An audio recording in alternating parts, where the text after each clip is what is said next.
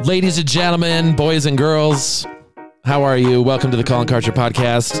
As always, live in studio here in Salt Lake City, Utah. Really excited today to share with you, again, great content, information on parenting, technology, raising your kids in this crazy world they're growing up in. I don't know why I'm doing this like radio voice today. I'm so happy today about today's podcast because we're talking about something that I talk about quite a lot. If you heard me speak, if you've been following me on Instagram, I kind of cycle through all the different topics of parenting and technology, specifically on social media, things like cyberbullying, sexting, and pornography. And this week, I've been talking a lot about the great new drug, the great new killer, the great plague of our modern day right now, and that is porn. And we're going to have a great conversation today because I have Luke Petrey, and friends call you Peachtree, is that what you said? Yeah. Because they don't know how to pronounce words. True story. My last name is Karchner, and I'm not even kidding. When I went to 9th grade baseball tryouts, the head coach, he's like, "Next up, Krotchner." I'm like, "What?" Yeah, that's it. My German ancestors came here, and they're like, "How do we make it sound more American? What if we do Krotchner?" Anyways, coming, coach. Yeah. I'm on the way, coach. It's Karchner. I have Luke Petrey here, and Luke came in, and Luke is a young guy, 18. Yeah. You know? And I messaged Luke after he posted something on Instagram a while ago that was so impactful and so real and so raw about his story overcoming struggles with pornography, which is something that, let's be honest, like everyone almost is going to have some form of a struggle with just how it is. We're talking about today. But Luke is just 18. Graduated high school last year and was so open about his story. I reached out to him and I said, you know what? This podcast is going to be me talking and me interviewing experts that have a PhD at the end of their name and have all this amazing credentials. But you know what? If I'm a parent, like I want to talk to someone who is young, who just went through this. And let's have a really open, frank conversation. So I messaged Luke on Instagram. I said, dude, hey, I'm doing a podcast. I don't know if you'd even be willing to do it. I don't even know if you live near me. And he's like, heck yeah, let's do it. I'm not too far. So he drove into the studio to come share, and we're going to have a really awesome conversation today. Very excited. So thank you so much, Luke, for being here. So Luke, real quick, before we got on here, you were telling me kind of the story of you after high school going to India. And so let's start there because that's super cool. And let's kind of work backwards. Ready, Perfect. Go. Great. So after I finished high school, in the fall after I finished high school, my family and I sort of picked up and we left the country. We went over to India and a few other places for a month. In India, we were able to teach street kids English and math, which was an amazing experience. And the whole experience there was really, really, I think, transformative for me. Mm-hmm. Just, being out of the country for the first time and in this crazy place like India, it's been said, like, it's so crazy on the outside, it forces you to go in. So that's what they say about India. Yeah. Is that yeah. right? I've seen that on the bumper sticker, right? It's like, India, so crazy on the outside, it forces you to go in. Awesome. Okay. Yeah. And so you had this amazing experience there. Yeah. And so during my senior year of high school and up until this point, I'd finally begun to really work to overcome my pornography addiction that I'd been suffering with for, I think it really started around the time I was 9. Okay. And so at this point, it was October. I really felt like I was at this place where I could really be open about it finally. And so I decided I really just want to make a big post about this and hope it can help people.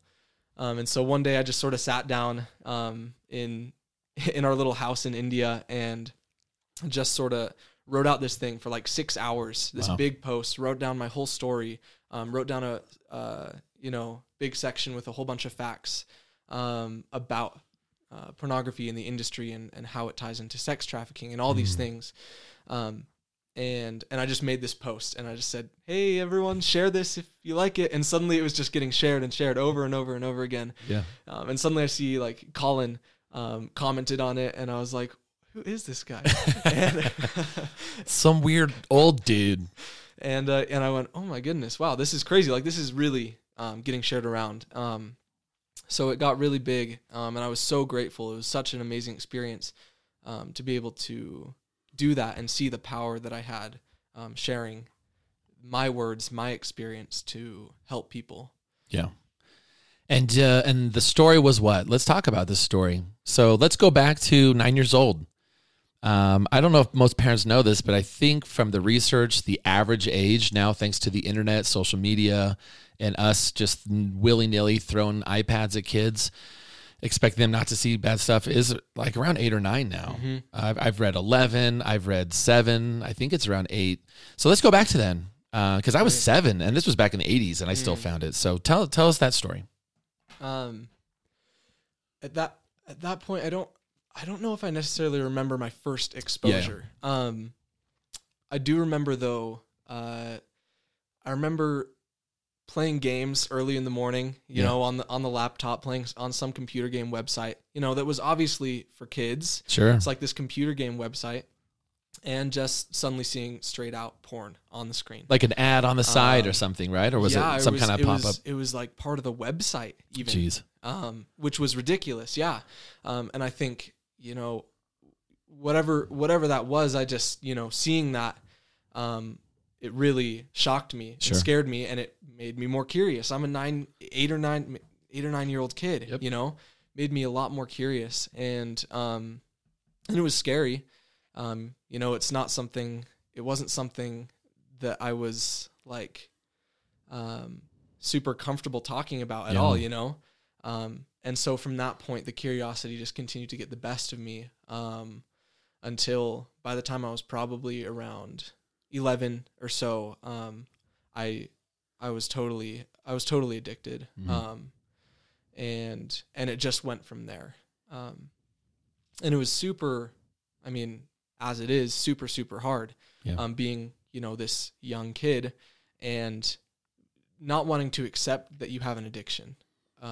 I couldn't accept it for years and years. Mm-hmm.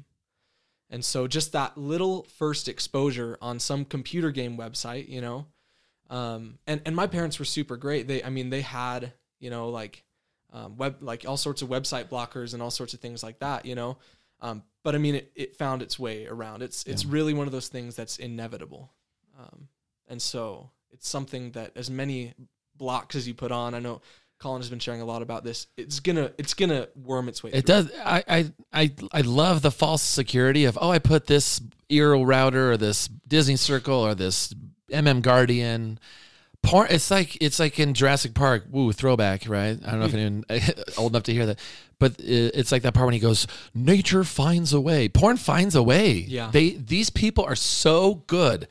I mean, I've had moms message me a screenshot of their kid playing a rated 4+ app for kids, and then a game pop up, like a little ad pops up, and it's legit pretty much porn, and you can click there and it goes right to it. Yeah, and that's with filters on. So, yeah, this whole idea that your kids aren't going to be exposed no matter the technology put on is it doesn't work anymore. The fact is, your kids are going to see pornography. They're gonna see it no matter how hard, like your parents tried. Yeah. So 11 years old, and you found that you've already you're struggling with this. That's a hard time and a hard age. Because I remember seeing when I was 7, it was just like a magazine, and I didn't really. It wasn't like the internet where I could just find it.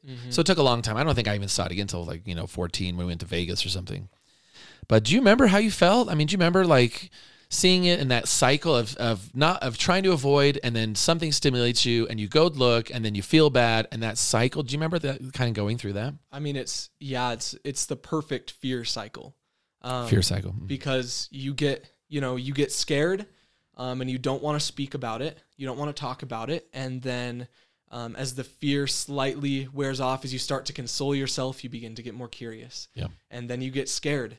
And then you start to console yourself. No, it's okay. Yeah. And then you get more. It just goes on, and that just cycles down into the addiction, into the regular use. Mm-hmm. So let's go on from there. So what did junior high and high school look like with going through this? Man, junior high and the first few years of high school were so hard, and they are for everyone. Yeah, already hard. Totally, but I think it could have been so much better. if I would have been willing to acknowledge that the hard part wasn't coming from, my parents or bullies or any of these things, which, obviously it's already hard. But I just couldn't acknowledge, okay, I'm addicted to something that is making me feel dark and sad and angry. And so it was really hard. I really got to a point, especially maybe around the age of 15, where I felt so much fear and shame and all this that I just thought I shouldn't be feeling this. And because I'm feeling it and I feel like I shouldn't be, it's everyone else's fault. And so I was like, I just want to graduate high school and move out and get away from all of the fear and shame. I wanted to, leave the church and all these things. And I thought that it was because of everyone else or any other number of factors, but I couldn't get myself to acknowledge, no, this is porn that's making you feel so sad and dark and lost. Yeah. You felt like there was something wrong with you? I mean, do you feel the darkness and didn't it's hard to recognize what I'm saying, that is what is causing that. There's a neurological thing going on here with your brain getting bombarded with all these hormones and drugs and feel goods, and then it crashes, and then you cycle through this. And those teenage years are where you're in such a victim mindset all the time, especially when you're in junior high school. You're just always the victim. Everything's wrong, got the teenage angst. And so that just really combines, and makes you feel like this is, I have a problem, but, I don't want to deal with it. So let's talk about, how did you hide this?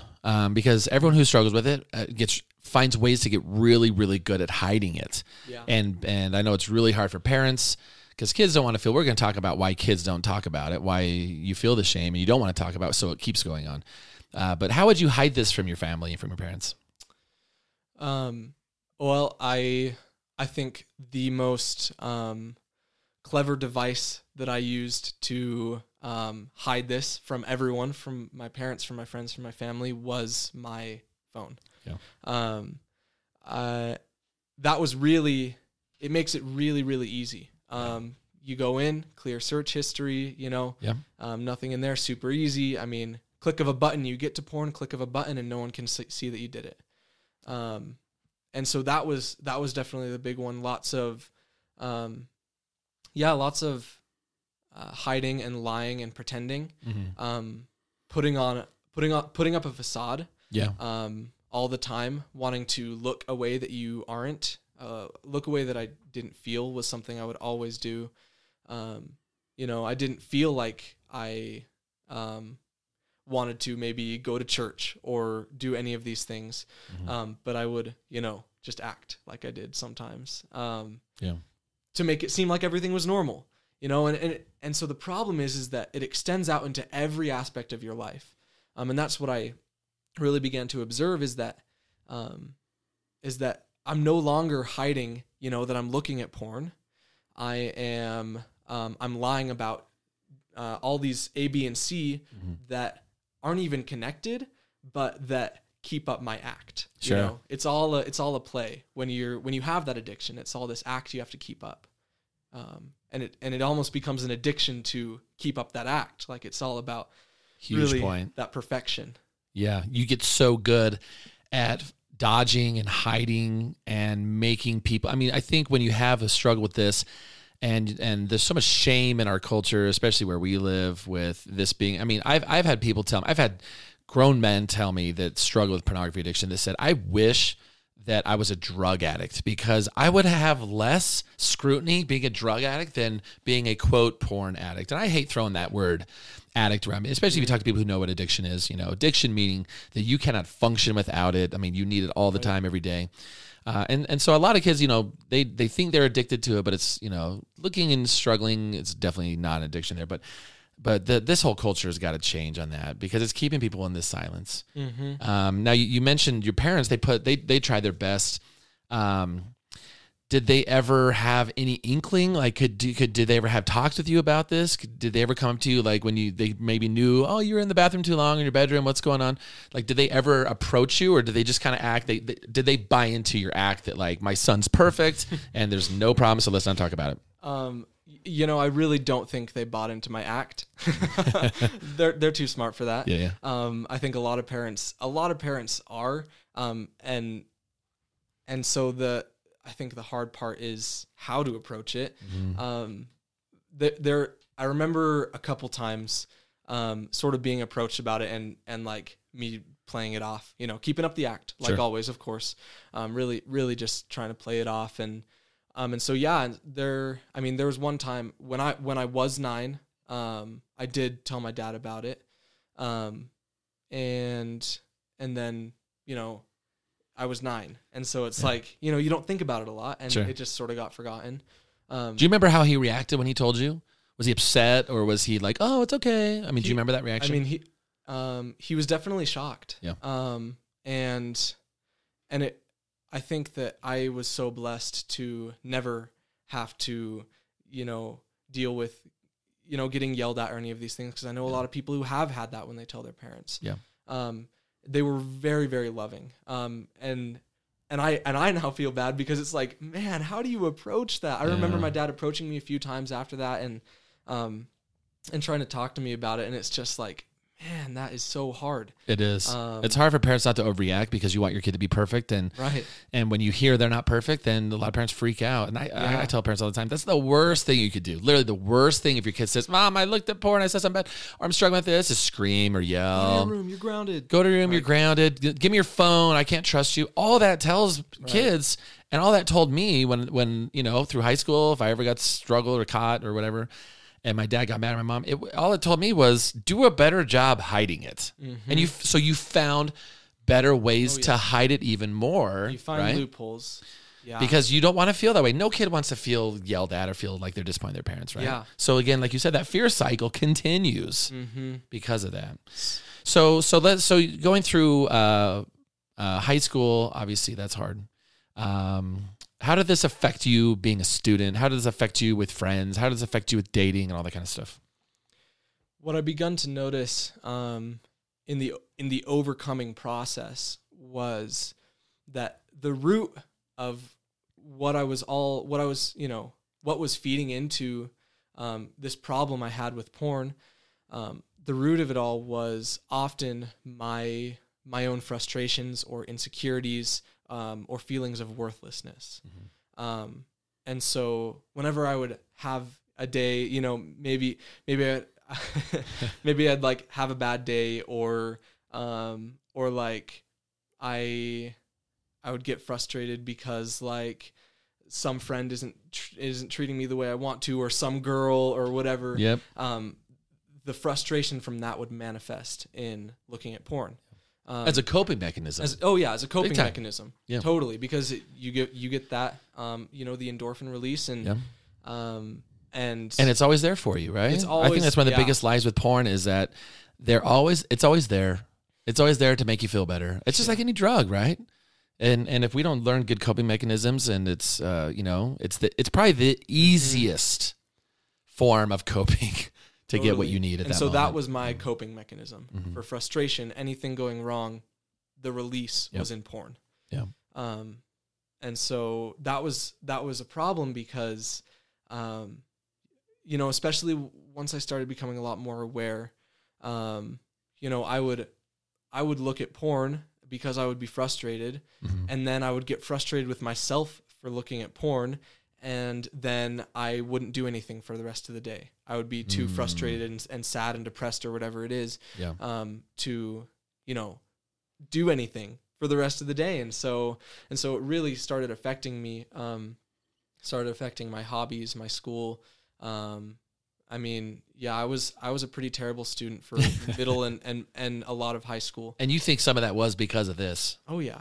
Totally. I just read something today. I was just Googling, resources so I can, share with followers, like what are some good resources. I was on a porn addiction recovery, like a center, and they said some of the big signs, something that the cycle of this struggle and addiction can do is just decrease motivation and decrease your drive to do anything and accomplish anything. I think it probably comes from this. Totally. From that cycle of self-loathing. I 100% If you feel like crap, what's going to make you want to get up and get up early and go shoot hoops or go chase your dreams, right? I feel worthless, so I look at porn. So I feel worthless, so I look at porn. Yeah. Right. Yeah. So going through high school, now you just graduated last year, and this is all a very new, awesome story of triumph. So let's talk about the steps you took to overcome this. What did that look like? This is my favorite part. Yeah, this is the good stuff now. Yeah. Oh yeah. Oh man, I think whenever I think about this or talk about it, the most important thing for me in realizing it and learning to overcome was we have a mindset as a society. We have a culture of, especially with porn, you see how many days you can go. Yeah. The see how many days you can go mindset. Okay. I hate that mindset. I've been 4 days. I've been 2 months. Right. Yeah. I think it's terrible because it doesn't allow room for growth. Yeah. You go 2 weeks and then you mess up and you are right back at the beginning. There's no checkpoint. You aren't good for going 2 weeks. You're bad for going 2 weeks and then messing up again. And so I see a lot of people a lot of people have overcome that way, but I think it's really, really hard. And I see a lot of people too who are struggling, and that is their method of overcoming is count the days. And then when you mess up, it's back to zero. Yeah. Why do you think that doesn't work? So I think to get into something a little bit complicated, the difference between the Greek and Hebrew mindset. The Greeks, which we take a lot of our mindset from, see things in a very linear way. Things are lines for the Greeks, and the Hebrews see things in circular way. And I'm taking notes because I think I learned this back in 9th grade. Yeah. AP English, Mr. Durham, thank you. But I forgot. Okay. So the Hebrew mindset of thinking is circular rather than linear. This linear way of thinking is terrible because as soon as you mess up, you're back to the beginning. There's no sense of progress ever. Yeah. Unless you're perfect. Now, in the circular mindset, which this is something I really realized and what really helped me in this circular mindset of thinking. What I actually did was I made a little chart. So I drew a big circle on a piece of paper, and then I put 30 circles around that circle. Mm-hmm. Each circle represented a day, essentially. Very cool. So it was like a month. So what happens is every single time, going throughout the month, and if I look at porn, I color in one of the circles. Okay. But I don't go back to the beginning. Yeah. You keep moving, that changed everything because you keep moving. Yeah. There's no falling back. There's no failure. Mm-hmm. There's mistakes that you learn from. Mm-hmm. You don't erase what you've done. You have what you've done to look back on and learn from. That the unexamined life is not worth living, as Socrates says.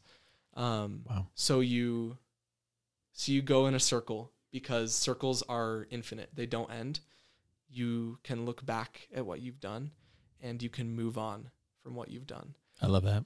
Which is so, so powerful. Mm-hmm. To start thinking in that mindset instead of 10 days, mess up. I messed up and all that was worth nothing. It was all worth nothing. And one thing too, now we're not going to make this a gospel conversation on this podcast, but one of the things that crushed me was this notion that if you sin or if you mess up and then you mess up again, all the other times you've done that from the beginning of your first breath are then compounded upon that created so much shame in me. And I know in a lot of people, just that thought press that if you're talking that linearly thinking is not the way to go, that is the worst linear thinking ever.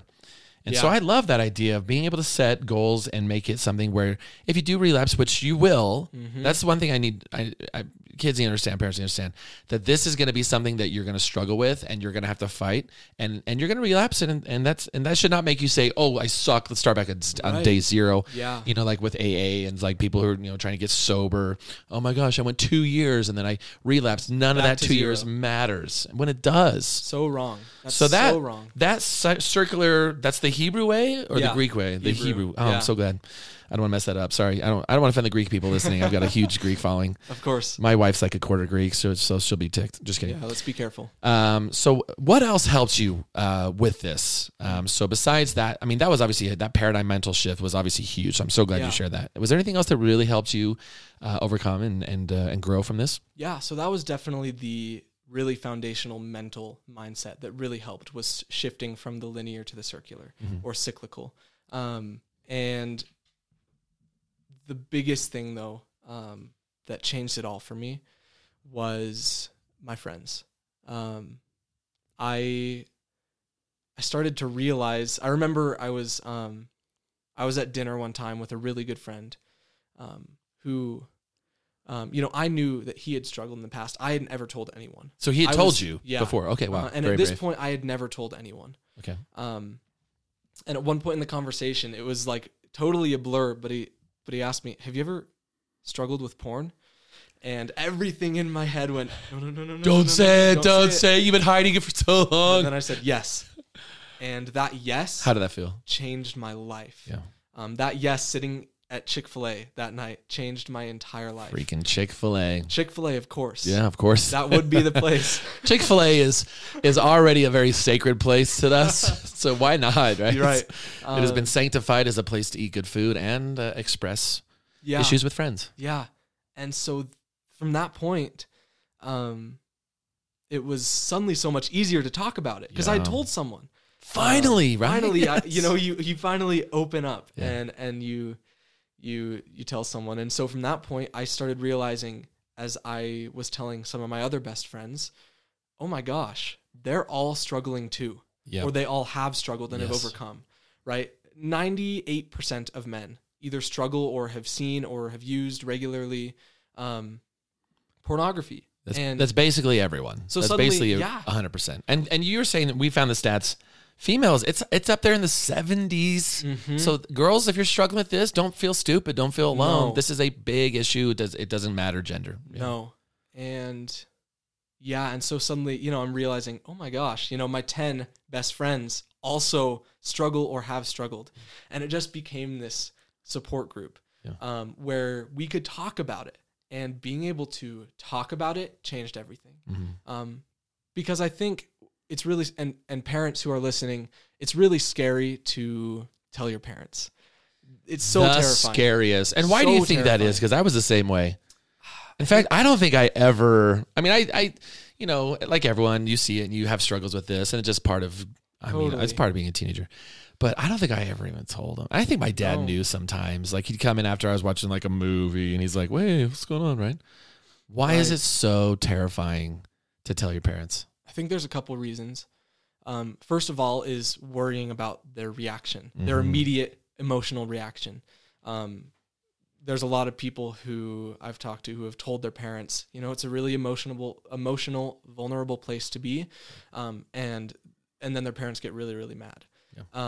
Which is to some extent justifiable. Yeah. However, the fear that comes from, not wanting to get yelled at, and especially when you're in this ecosystem, like especially in Utah, where a lot of us are members of the church, there's a lot of repercussions that come from finally opening up, It's not just a whole, oh, okay, cool, well, let's get some help, right? Right. There's a lot of fear of what could happen after that. There's a lot of fear of what happens. There's a lot of, almost open steps you have to take. Yeah.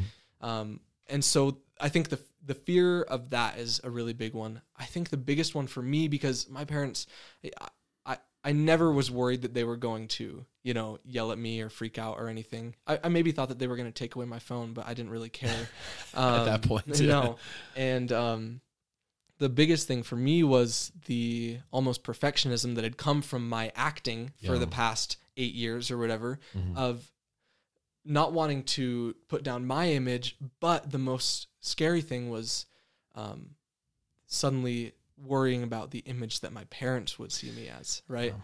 Because you have tried so hard to create this facade of perfect child, knowing that you're going to jeopardize that and feeling like it's all your fault. So that is a hard feeling to have. I mean, we rely and look up to our parents so much, and so to let them down like that is what it feels like you're letting them down. Is definitely the scariest thing. And so this friend group, so you guys all decided, you figured out at the Chick-fil-A, right? Closed on Sunday. Right. You all figured out that this was an issue that everyone had been bit. I like to use the terminology of a snake as, you got bit. So once you found out everyone was bit, what did you guys do as a friend group to kind of support each other through this process? Because even if a kid had told you, I'd struggled with this last year, he's still going to have issues of wanting to relapse and all that kind of stuff. Right. So was there anything you guys did as a group with friends besides just talk about it every so often? What did you guys do? I really think the most important thing was conversation.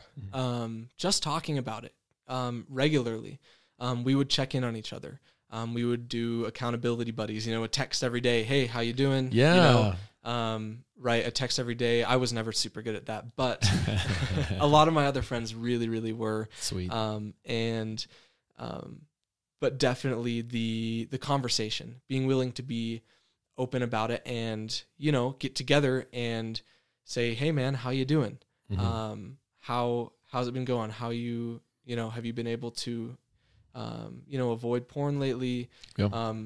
Where are you at? And then just being able to talk about it and help each other. Being able to, share articles or messages or other things that helped us, gave us a better mindset. And so in one word, conversation. Talking about it. Did you ever go to professional therapy, or was this kind of like your therapy? So you didn't go to any professional therapy. This was your therapy group, and it was powerful. It helped. You said this was what made all the difference. Really powerful. Oh yeah. So that's so cool.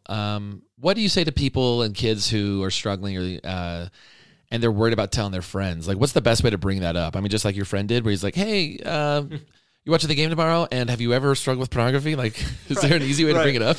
Yeah, that I don't know if it would have ever been able to come up another way. Yeah. It maybe would have, but I think that just the question, just say it. I mean, you open the conversation. You have to get it out. There's no delicate way. Yeah. It was very blunt and sudden. Have you ever struggled with porn before? Yes. Oh, what?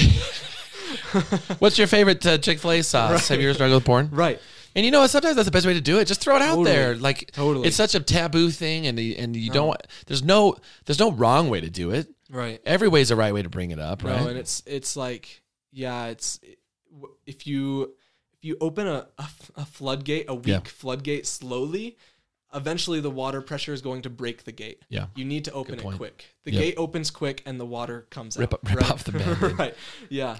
So the friend group was really important, which is awesome. Was there any other resources that you used besides just talking about it that really helped you through this whole process? I think a lot of it was reading books and but reading the scriptures a lot too, and definitely I don't know how religious we're allowed to get, but just prayer. Absolutely, prayer. Just prayer. Yeah. Having that conversation with God, and saying, "Hey, I messed up. Help me to learn how to not do this again. Yeah. Teach me." Because it's never going to be this immediate thing. It's never going to be taken away from you. Yep. It's a learning process. It's learning why you don't want to do this. It's learning how God sees women or men. It's learning to see people through God's eyes and to love. And that isn't an immediate thing. It's really a learning process. And so the biggest thing was, Heavenly Father, teach me. Yes.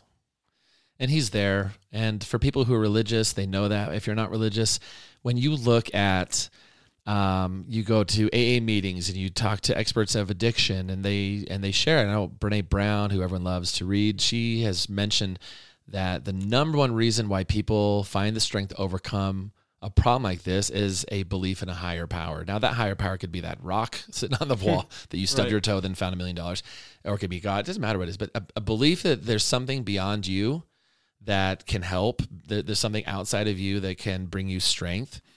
I can't even imagine having gone through that alone without a feeling that there's someone up there who wants the best for you besides your parents, right? And besides your friends. Because like you said, this is such a thing where you mess up once and you feel like it's all gone to waste and I suck and there's no point trying. For anyone who struggles with any type of addiction, it doesn't matter if it's drugs, alcohol, pornography, right? That feeling of just personal shame is something that we got to get rid of. So let's talk to parents now and just say, okay, so you're 18 and this is something that you is not 20 years ago. And I'm so glad that you came on to share this message. I think this was so amazing. What are your tips to parents? How should they not respond? What are the things they shouldn't do when they think their kids are struggling or they're noticing or the kids have told them that they have this issue? What are the don't do these? Right? I mean, it's been said and to say it again, and it's one of those things that's like sort of obvious, but it's very emotional. Yeah. Don't get angry. The anger only forces the shame and fear to multiply. And your kid is already very angry at themselves. There's really no point to throw on your anger on that as well. It's something that I don't think we understand in emotional states as humans, is that when we're very, very emotional and frustrated or angry with someone, often the other person is with themselves. Yeah. Especially in the struggle with pornography. Yep. We know it's wrong. But we can't stop. And so we're so, like I was saying, it's, the frustration leads to porn and the porn leads to frustration and it goes on. And so we're already so angry with ourselves and it takes so much to come out and say, I'm struggling. Yeah. And so really the consequences, the getting angry, that's what really kills it. Yeah. Is when they feel like for doing what they think is the good thing, they get hurt even more. Yeah. Something they've been wanting to do for sometimes years. Right. And you just get smacked in the face. Yeah. Like, how are you not celebrating? How is there not confetti being popped off in my face to say, you did it finally? You did it. You opened up. The vulnerability and the connection is everything. Yeah. And so sit down and try to understand. Yeah. I would say is the most important thing. Try to understand. Because if you haven't already been through it as a parent, which you probably have, you probably have seen it. If not, you don't understand anything of what your child is going through. You really don't. So listen. So listen and seek to understand. Yeah. I tell parents all the time, I say, look, if you want to go into the bathroom afterwards or go into the closet and grab a pillow and scream and punch it and scream at the sky or your neighbors or do it, right? But not when your kid is there. Not when your kid is there. I don't know how much I can't stress that when you overreact, I know parents who have lost kids to suicide because they overreacted at a goof like this. At a mess up where the kid already felt so much shame and throwing parent shame on top of the personal shame and societal shame and all that kind of stuff is what can throw some kids over the edge. So a big do is no overreacting and do it with love. What about things just like parents stepping in and saying, okay, finding out where's the biggest source of temptation and removing that or making it harder to find? What are your thoughts on that? I think a lot of it comes down to a compromise because especially when you're in that teenage mindset, even if you are vulnerable enough to go and say, hey, I'm struggling with this, if you as the parent suddenly make a emotional or what you think to be logical decision on your own, it's going to feel like an attack to your kid. Yep. And so again, it's sitting down and saying, how can I help? What can we do together to help you through this?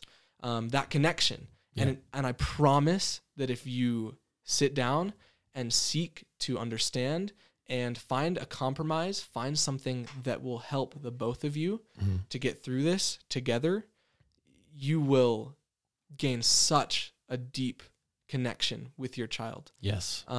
It'll change everything.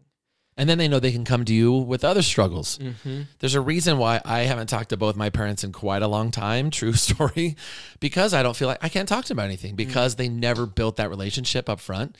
Knowing I've known since a young age, if you bring them something that's a concern, it's going to get thrown in your face or you're going to get screamed at. So why would I want to do that? Right. Why would I want to put myself through that? And so being able to sit down and listen and understand, I think parents understand too, that your kid is not a bad kid for doing this. We have to stop this issue. If we're throwing porn as easy, accessible as it is in their face, and we're giving them the device that gives them the porn, and we're saying, hey, here's a Playboy, don't look at this, bye. Like, come on, parents. And it's not even Playboy, it's 10 times worse than that. Right. What was I saying? Understanding that if you're going to hand them this device, they're going to get bit, and so let's stop yelling at them. But understand that your kid they already feel like they're a crappy kid, and they're not bad. And you're a good kid. I was a good kid, and most kids I talk to are good kids that are trying their hardest. Totally. This is just that thing that they've trying to deal with and struggle with, and so and that's the big worry, is feeling like your parents are going to think you're a bad kid, right? So making sure parents, when your kid talks about it, even if they haven't expressed that they're struggling, but you come and say, listen, if you're ever struggling with something, just know that I am not going to get mad. I'm not going to shame you. I'm not going to rip your phone away right at first. Like, I just need you to know that you can come talk to me. And you can't just say it. Like, you have to prove it in every aspect of your life. Yeah. If they know that you're a parent and you overreacted every single thing that ever happens, they're going to know that they're going to really overreact if you bring them this issue. Yeah. Right? So you got to set this standard that when dad stubs his toe, he doesn't punch a wall, or when a kid like breaks a dish, he doesn't throw a garbage through the door. Right? Yeah. Has anyone thrown garbage through the door? I don't know. So I think setting that standard. One other thing I like to tell parents too is understand that when you have when you're struggling with this type of a thing, is that the access is one of the big problems. One of my friends, Chris McKenna, who runs Protect Young Eyes, he always talks about the 3 bad things, which are boredom, and nighttime, and bedrooms, right? When you're bored, that's when a lot of times you're like, you know what, I'm bored. Let's go ahead and take a look, right? Totally. And so being able to give your kids tools, so that's one of the reasons why I love, I mean, I'm not putting a plug in for Gab Wireless, but I always am. But when you give your kid a phone that has access to porn on their fingertips, they're going to look at it. Yeah. So make it easier for your kid to not have to struggle. Now, if they are addicted to their phone, don't you dare rip it away. Because you're not just ripping away the access to the porn, you're ripping away access to their friends. And in your case, that was it. That was your therapy. That was your group. And so make sure that we don't do things like that. Right. Now, this has been so good. Now, you are so amazing for coming on and sharing this. And I hope that this inspires. I hope parents send this to their kids and their teenagers and say, listen, I just want you to listen to Luke's story because this has been so inspiring. You are so jazzed and pumped about this and done so much research about it that I know you mentioned to me that you're looking at wanting to set up information and maybe even like a foundation and things like that. Talk to me about what your next steps are now that you're going through this. You've been through this. You found good ways to break this problem. What's your next step? What do you want to do next? I just really want to help people. And I think it really started with that first big post that I made. Yeah. Just understanding that by creating a conversation, people overcome. And so I just really want to help create the conversation. And I think there's so many people doing an amazing job. Fight the New Drug. Yeah. I'm on their website right now. They got so much good stuff. Amazing. Yep. Colin's doing great, sharing everything around. Christian and Elle from 1924 US, super cool. And so I really want to help people understand that what I was saying with recovery isn't linear. Yeah. And connection and vulnerability are what is going to solve this problem. Yeah. And so I really want to write. I really want to speak to people. You've got a good way with words. I mean, I just pulled up your Instagram post again and just kind of scrolled through this. It was enough to get me to say, whoa, this is really, really awesome. So being able to write and share more about that. So that's something you want to do too. Yeah. And so I mean, it's something that I really want to devote a lot of time to, because again, it's the new drug. Yes. It is the great new drug that is affecting 90% of people, in some way or another. And so, yeah, I just want to create a conversation. Good. Because that's when it's open, when it's talked about is when people can overcome. When it's in the shadows, when it's in the dark, when it's hidden, when we're not talking about it, when there's fear and shame, that's when people get scared, and that's when people get addicted, and that's when people, lose the battle. Exactly.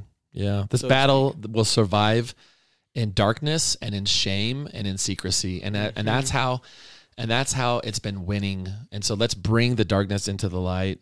If you want to go read Luke's post, it's his Instagram is Luke Peachtree, just like the Georgia peach tree, even though that's not your last name. Luke Peachtree. And if you just scroll down a little bit, there's a photo of you standing in front of these amazing pillars. That's like epic, man. That's like, is that Greek or is that Hebrew? That's the Indian. That's Indian. That's right. Yeah. It looks like a Greek, whatever. Yeah. So, anyways, I'm so grateful so much to Luke for being brave and coming in, and thank you so much for sharing that. Oh, and you wrote a poem about this, and I have some background music here. We're not going to do like a rap. I'm trying to find like a little rap song or whatever. So tell me about this poem you wrote before we wrap up. So I actually wrote this yesterday. Oh, it's like a slam dance rap. Is that what it was? Yeah. Yeah. So I saw his name is Josh. What's Joshua Luke Smith. Yes. Yeah, a British guy who just posted this amazing poem. So cool. About this just yesterday, the day before. Yeah. He's going to be on the podcast next week too, so that's cool. I'm so excited to hear that. So you saw that, yeah? So I saw that yesterday and I went, "Oh man, I'm so inspired." And so I wrote my own, and I'd love to let's hear it. Share that. Do you need some background music or anything? Or yeah, I can go a cappella. You can go a cappella. Let's hear this. Go ahead. Great. I remember being 11. I remember wondering if I was a hero or a villain, because heroes win and villains are addicted. Heroes defeat all the shadows villains live in. Heroes speak, but the villain's thoughts are silent. That's what I thought. See, no 11-year-old should ever have to make the decision between family and the pit they've been digging, or how many weeks or days or hours it's been since they last failed and gave in. No 11-year-old should have to wonder if their life is worth the living. That's what I thought. That was the lie that it was telling me. That every time I searched it up, I became less human, the enemy, because that lie, for all its truth, is not what the industry was selling me. And the truth in all its lies wasn't what my addicted 11-year-old brain kept telling me. I remember being 13. I read a book one day with a scary story about scary things about children, killing children. And I remember thinking, how far do we have to fall as a society to be living in this hell? How could they ever make me kill someone that I have never met? Someone who dreams and hopes and fears like me, but has to live or die in dread because they are at the mercy of the thoughts up in my head. Yeah, it got me thinking, but not enough. I was still stuck in a fallacy. So I went into my room, locked the door, picked up my phone, and made that scary story a reality. Porn kills children. That's what they're selling. They make us feel like we're the enemy when they make us the accessory, and they take our hearts in revelry. No, we aren't the true enemy, it's porn. The biggest industry in the world, because its webs and slimy fingers are entangled in our norms. 1.2 million kids a year are taken and they're sold. And who helps fund it? Porn. And who helps fund them? Us. Children killing children. I remember being 15, ready to give up all I knew and what I thought was true just to escape the fear and doubt and shame that I never outgrew. I was still a kid. Every day giving my heart to an addiction that would leave me worse every time I'd start. And while it was killing me, what I didn't know was that it was killing more than my dreams and hopes and happiness and the plan God had in store. It's an evil centerpiece of darkness with a revolver in its pocket. And all the energy I put in was a bullet-chambered cocket with my fear, and the finger on the trigger wasn't mine. No, the finger is an industry set on its perfect crime, a double-sided gun with both barrels pointed toward children. I remember being 17. I couldn't take it anymore. In a year, I'd be an adult wondering what my childhood was for, if not porn. It took me 9 whole years of darkness to one day reach into my pocket and feel its slimy fingers as I unlocked it. Porn. See, no other drug is clever enough to find its way into 3-year-olds' pockets, and no adult would be dumb enough to calm their kids with shots of vodka, right? Well, the phones we make a part of us serve well to get that job done. Porn. I didn't realize through all those years of anxiousness and lying that my innocence and happiness weren't the only things dying. No, it's marriages and families and faith and joy, humanity, not to mention all the children trapped who just can't find a way to breathe. We're killing children. Now I'm 18, and I realize what I was missing. For the years I was addicted, I forgot that God is listening. We aren't perfect. We all have pains and sadness. But recovery is not pulling off a bandage or a scab. It's turning outward, because loneliness is just the lie we're given. 90-odd% of people who are living what we're living, and a loving God and parents who never aren't listening. So though it hurts to overcome, and it might just take a minute, I've learned that every single vice does have a virtue if you let it. There's a real connection in this world to be found through all the hardness. There's a flame of truth and love if we're all willing to just spark it, and a light that covers up our flaws and shows us through the darkness. And we're all just children, learning to love children. The hero's throne is there if we will fill it. We're just children, learning to love children. And when we love, we lose ourselves and defeat the real villain. We can save the children. Wow. Oh my gosh. I'm trying not to cry right now. My gosh. We got a studio audience in here even clapping. Thank you. Thank you. Okay. When you said you had a poem, I was like, okay, here comes a haiku. That was, I don't have any words. That was so amazing. You wrote that what, like yesterday or this morning or something? Yesterday. My gosh. Okay. So what we're going to do is we're going to have that professionally recorded and make a little video of that. We have to do that because that is just too good. I'm so grateful that you let me share. That was so good. So with that, now we can say, I think that will take us to the end. Thank you so much to my guest, Luke Petrey.